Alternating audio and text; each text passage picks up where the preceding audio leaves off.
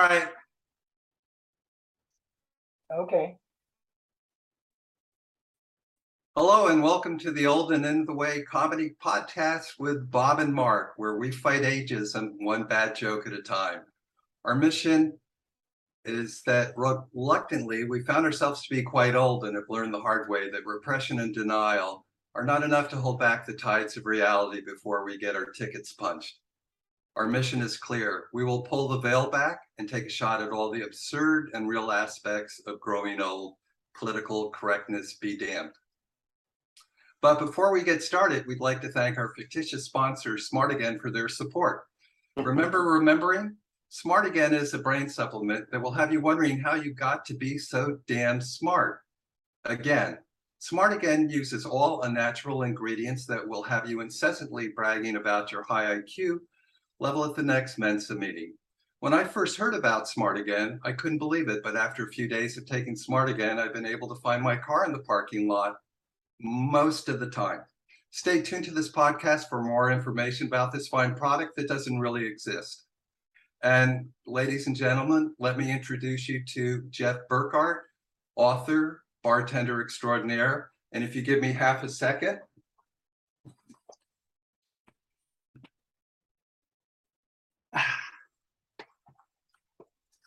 How about that for professionalism? Jeff Burkhart is both an award-winning journalist and an award-winning bartender. His popular Barfly column in the Marin Independent Journal was voted best column in California in both 2014 and 2021. And he himself has been voted best bartender 7 times by the readers of 3 different publications. His 2 books, 20 Years Behind Bars, The Spirited Adventures of a Real Bartender, and its sequel, 20 Years Behind Bars, Parole Denied, are both bestsellers. And yet he still finds time to host the Barfly podcast on iTunes, which has been featured in both Marin Magazine and the New York Times, all of which has resulted in Jeff also being voted best media personality, TV, radio, print, twice in a row by the readers of the Pacific Suns. Ladies and gentlemen, Jeff Burkhart. How are you, Jeff? I'm good, Mark. Nice to see you. It's been a while. Yeah, it's been a while. I've enjoyed rereading my little thing on the Tequila Sunrise. Yeah, great story. How did you get started becoming an author? How did you get started becoming a bartender?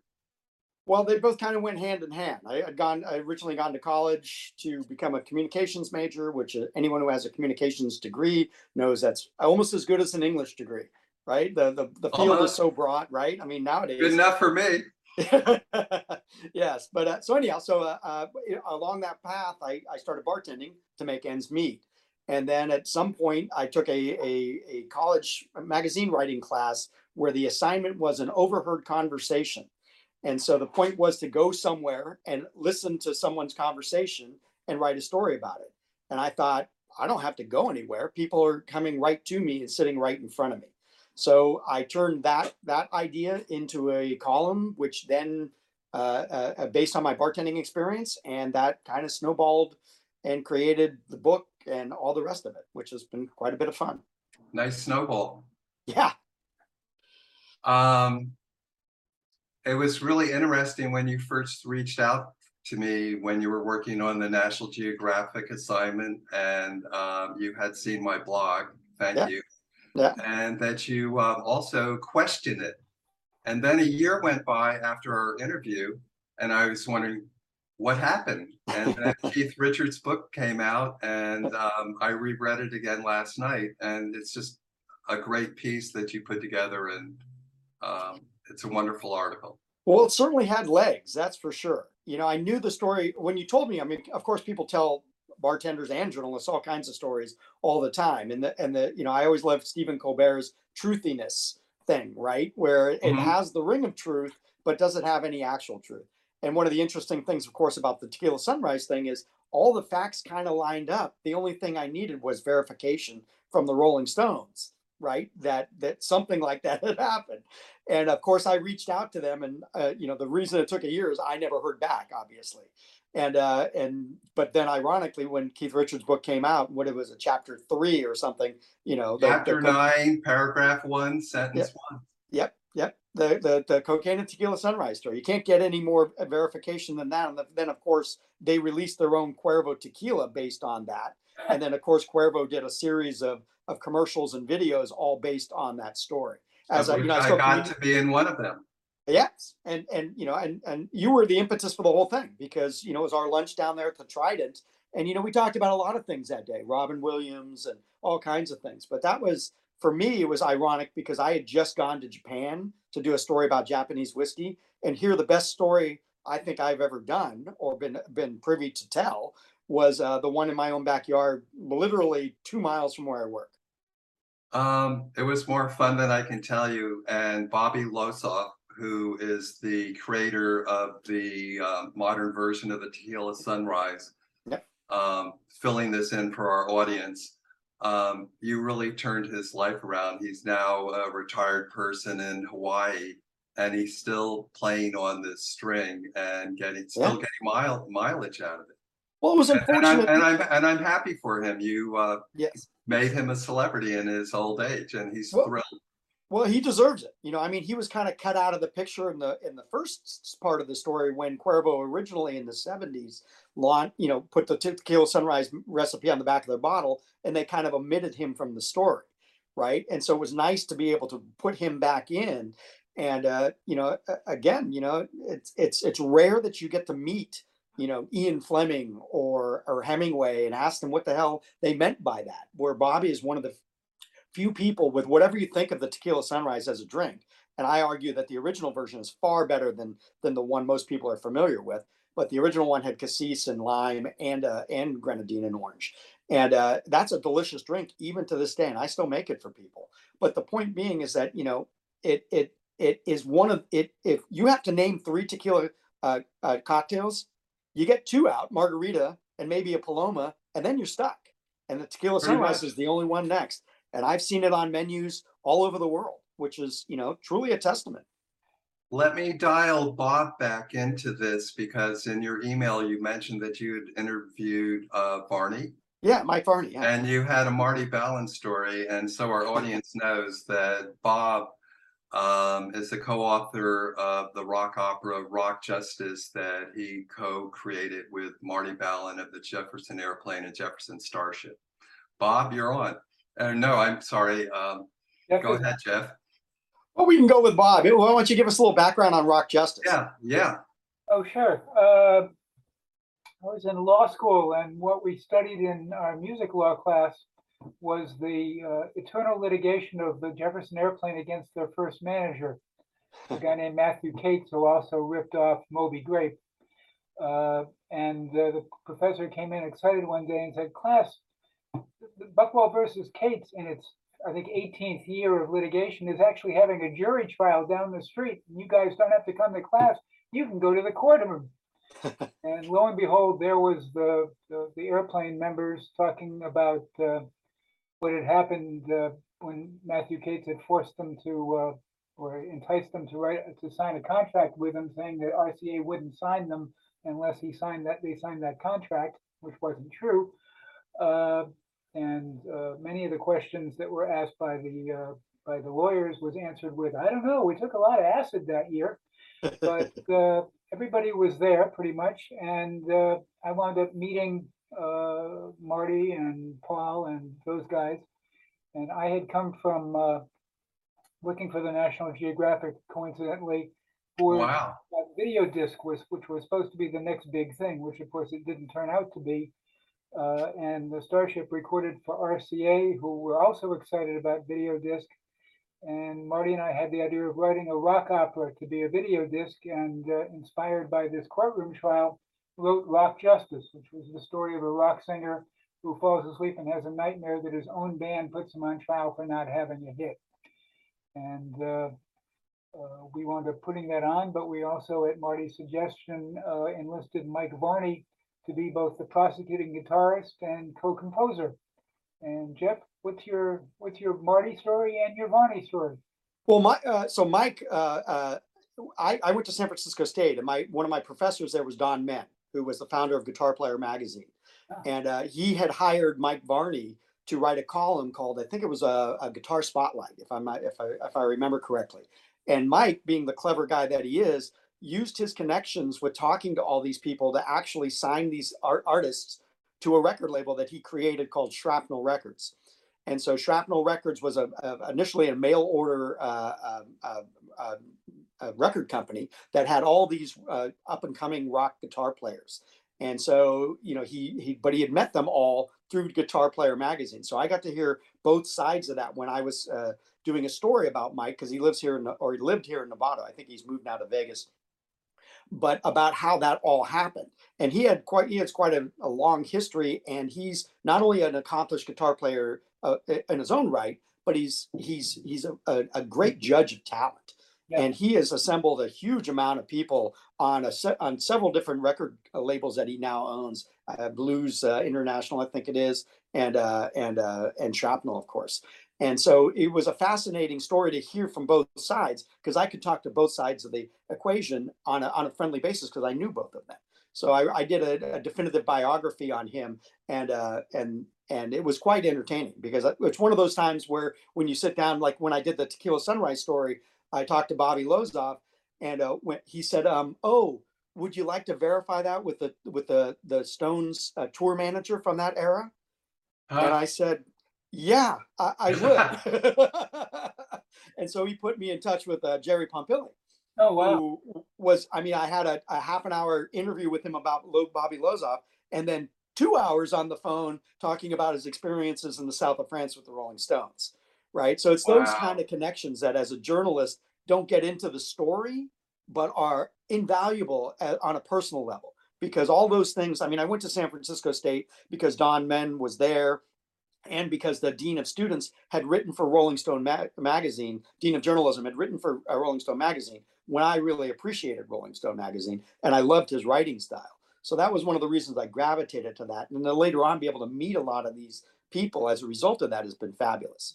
So the Marty Balin story is not so much my story, but my wife is actually a singer and had an album released in the 80s and called Temptation. Her name's Holly Stanton. And she had gone to Marty Balin's house on a date, I believe. It's, those kind of stories are always a little vague when you're telling your significant other, but I'm pretty sure that's what it was. And because I guess the guitar player wanted to impress her, and she didn't like Marty Balin, and she didn't like his music. She didn't know him. And so when she got there, he said something about miracles, and she said, "Well, whenever I hear that song, it makes me want to run screaming from the room." Whoa. So he asked her to leave, which is my Marty Balin story, which wow. I think it's time for you to go now. So hilarious story. I just did an event with the Modern Starship, which is just Freiburg, I believe, at this point, yeah. And some other characters at the great chefs and wineries, but they can still knock it out of the park, I tell you. Is Prairie in the band now? No, it was the other one, Donnie Baldwin, I believe. Oh, wow. Yeah. So, but it's I forget the singer's name, but she's she did some stuff, I believe, with Big Brother and some other things. She's pretty fairly accomplished, and I can't even think of her name off the top of my head, but they were good. Freiburg can still play. I love the story. I need to just one little Mike Varney aside. I had met Mike when he was in high school, when he was in a punk band called the Nuns. Yeah. And took the money he made from Rock Justice and started Shrapnel Records.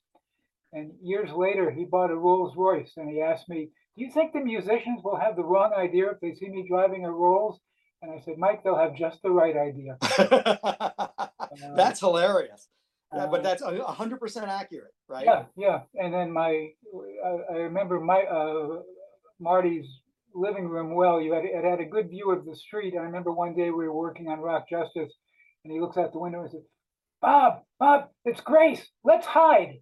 And we hid, and she was drunk and throwing bottles against the door. Saying, "Balin, I know you're in there."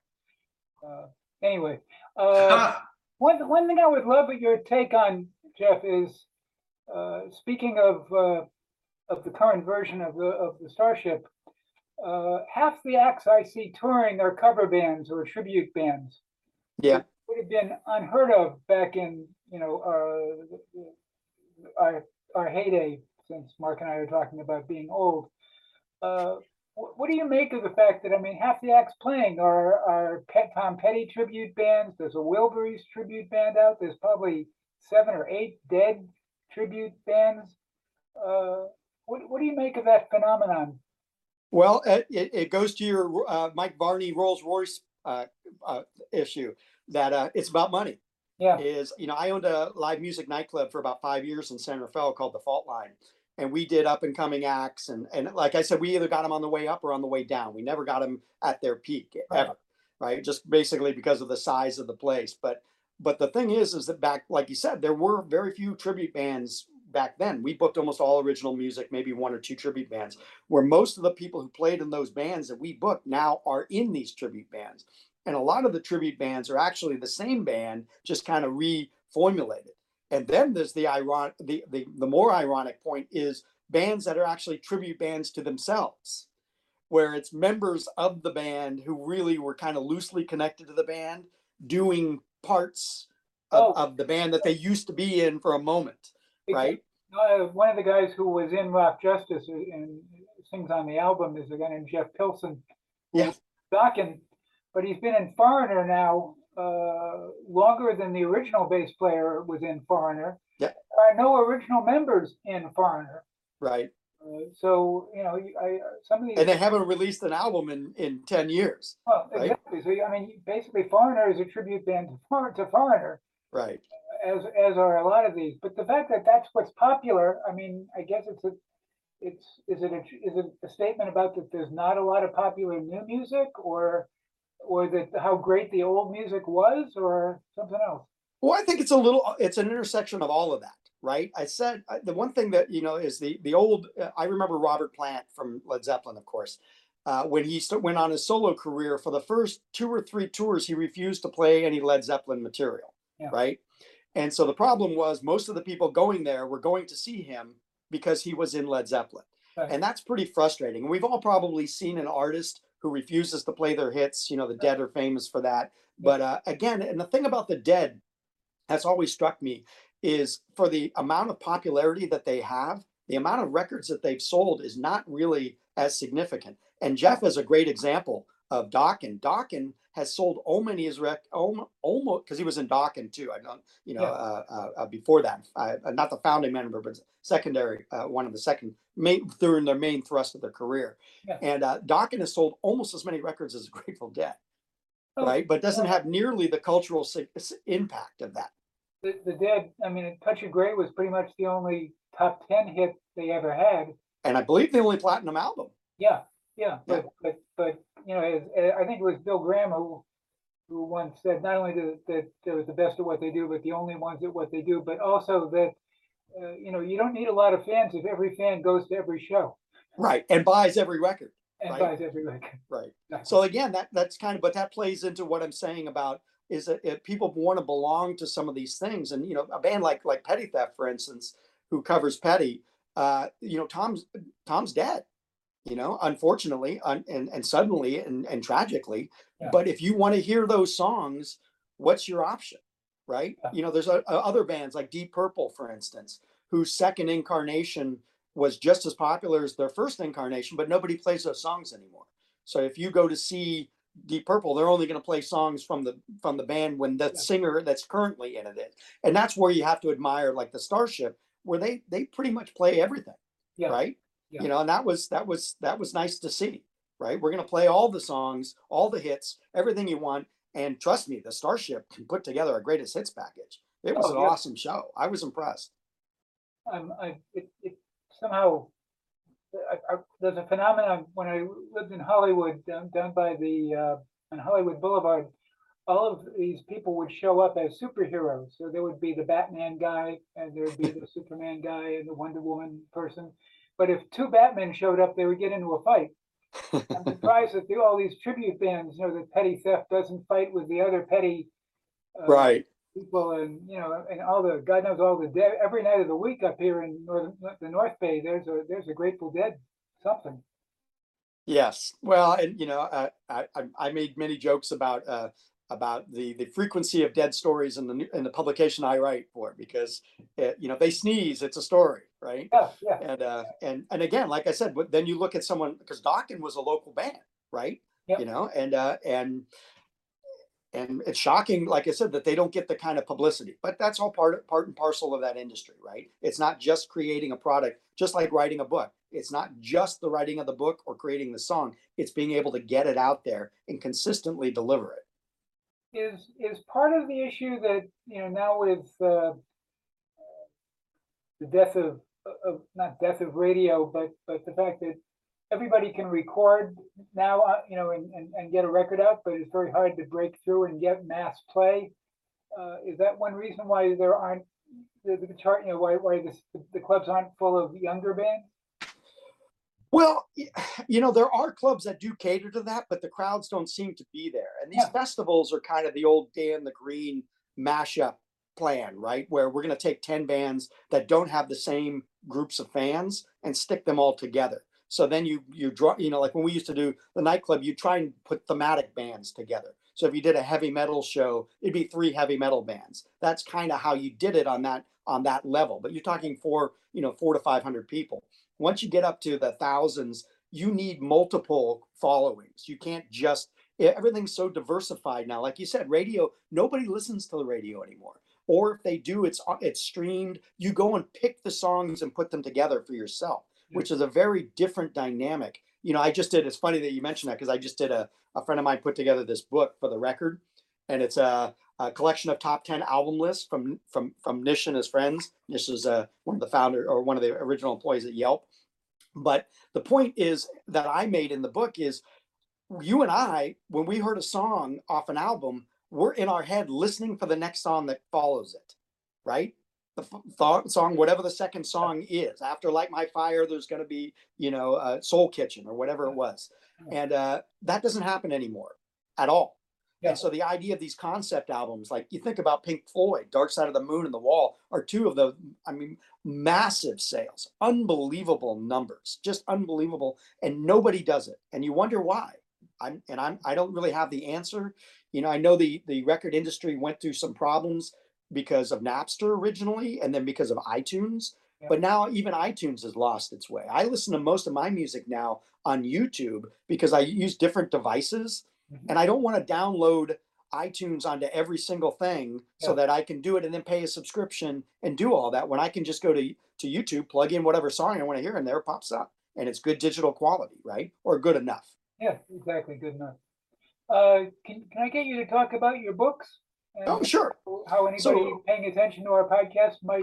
I have a little bit of input, having begun 20 years behind bars, parole denied. The prologue hit me because I did 7+ years of bartending, and you covered that beautifully with the things that make it fun, and then the things that all the hard work, and sometimes the difficulties because you're around a substance that alters people's behavior.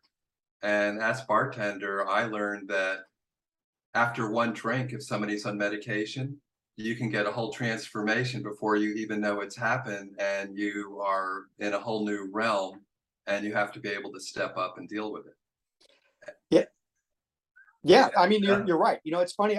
There's a new licensing for bartenders in California called the Responsible Beverage Service License. So for the first time, well, actually not the first time, but for the first time in a long time, bartenders in California have to be licensed, right? They have to take a training and a quiz, and it's a good idea because the book is the rule book is quite extensive, and every time I look through it, I find out something new that I didn't know before. Like I just discovered yesterday while teaching this class and trying to answer a student's question, that the penalty for a bartender being intoxicated is twice what the penalty for serving a minor is. And Mark, as well as I know, there are lots of bartenders who are working intoxicated, right?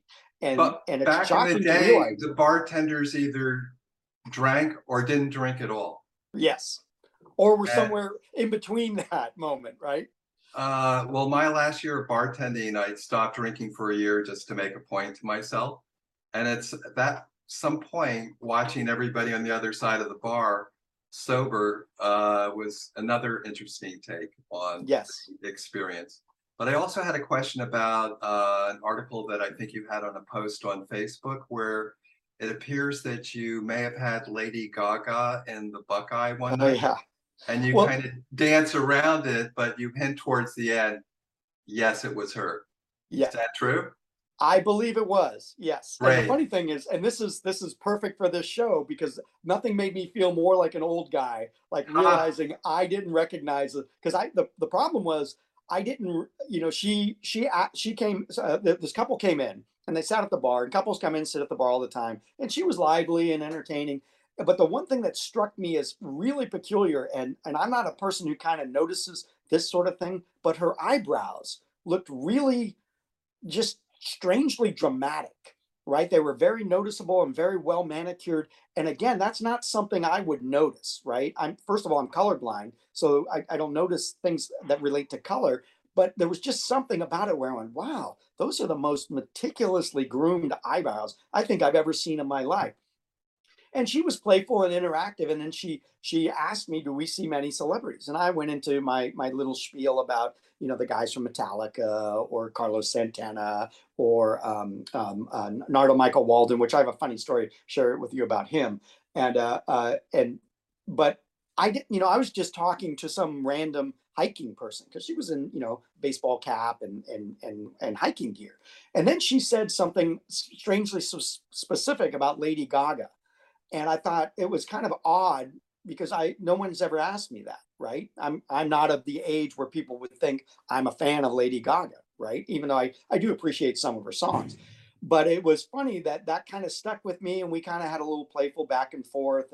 And then when she left, I made a passing joke saying, don't forget, make sure you wear the meat dress the next time. And her reaction was not what I expected. She seemed rather shocked, like, uh-oh, kind of and I realized, wait a minute, is that so? I came home, and when my daughter is briefly living with us from her hiatus, from she's an actress in LA, so she's back up here for a while. And I said, what's up with Lady Gaga? Do you have any pictures? And she popped up a picture on her phone, and sure enough, I'm like, uh-oh, I think that was Lady Gaga. And so my joke was, a couple of things might have happened. One, Lady Gaga came in and I didn't recognize her, and or two, Lady Gaga didn't come in, and I think, and these two characters from down the street think I'm some sort of weirdo, right?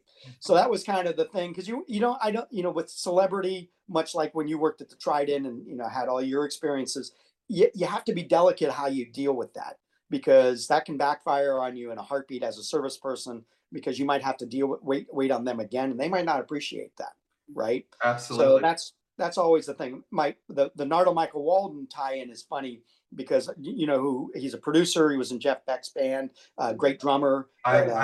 He wasn't there, but I was in his house when it was on Gilmartin Drive off Tiburon Boulevard. And there were more gold album awards. And are we running out of time? 5 minutes. 5 minutes. So okay. I'll cut to the quick, but sure. So I've known him, I know him. I doubt he knows me, which is fine because, you meet a lot of famous people. But one day he came into my work and said, hey, Jeff. And I was kind of taken aback that he knew my name. And I said, yeah, hey, Nardo, what's up? And he says, can I take a picture with you? Wow. And I said, you want to take a picture with me? And he said, yeah. And I said, sure, but I have to ask you, why? And he said, and this is fabulous, he said, my wife is a huge fan of your column in the IJ. And so great. I want to show her that I know you. Oh, wow. That was funny, which was hilarious. And the ultimate irony is, as we're standing there holding up the book, taking the picture, I tell him, oh, by the way, you're in the book. So, and there's a funny story about him and Carlos and Quincy Jones in the book. And Roll Deny. Yes. Okay, I'm not there yet. Yeah. So. I've been through 3 chapters, and I'm having a blast. Yeah. Well, good. I'm glad you're enjoying it, Mark. The book is available on Amazon and your local bookstore? Yep, you can get it through, Barnes and Noble. It's available pretty much anywhere. It's on Kindle. It's on iBooks. All my books are. So if you just go, if you, as I tell people, you punch in Jeff Barfly, you'll get more stuff than you could possibly want, including your podcast, right? including a podcast, which is on iTunes, and it was just featured in the New York Times, which was a big deal. Oh, congratulations! That's awesome. Yeah, thank you very much. Yeah. Now the world will know. Well, a segment of the world. And as nice and as much as you downplay it, you have very much become a celebrity in your own right as an author. It's really good stuff. And I think what you've done for bartending is you've kind of raised it up a little and put it in a very interesting light. Well, again, I was shocked when I did the books, the first book, because you have to pitch an idea and you have to get comps.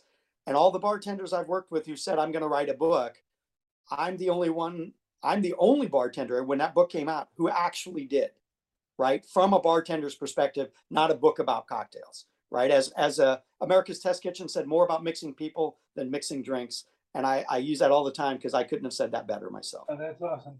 But you also have a personality that supports this. And I'm just going to tease you a little bit about the last chapter I read about the gorgeous woman who came in and you explained the whole vermouth history thing to her. And then when you were done explaining to it, she was like, I'm out of here.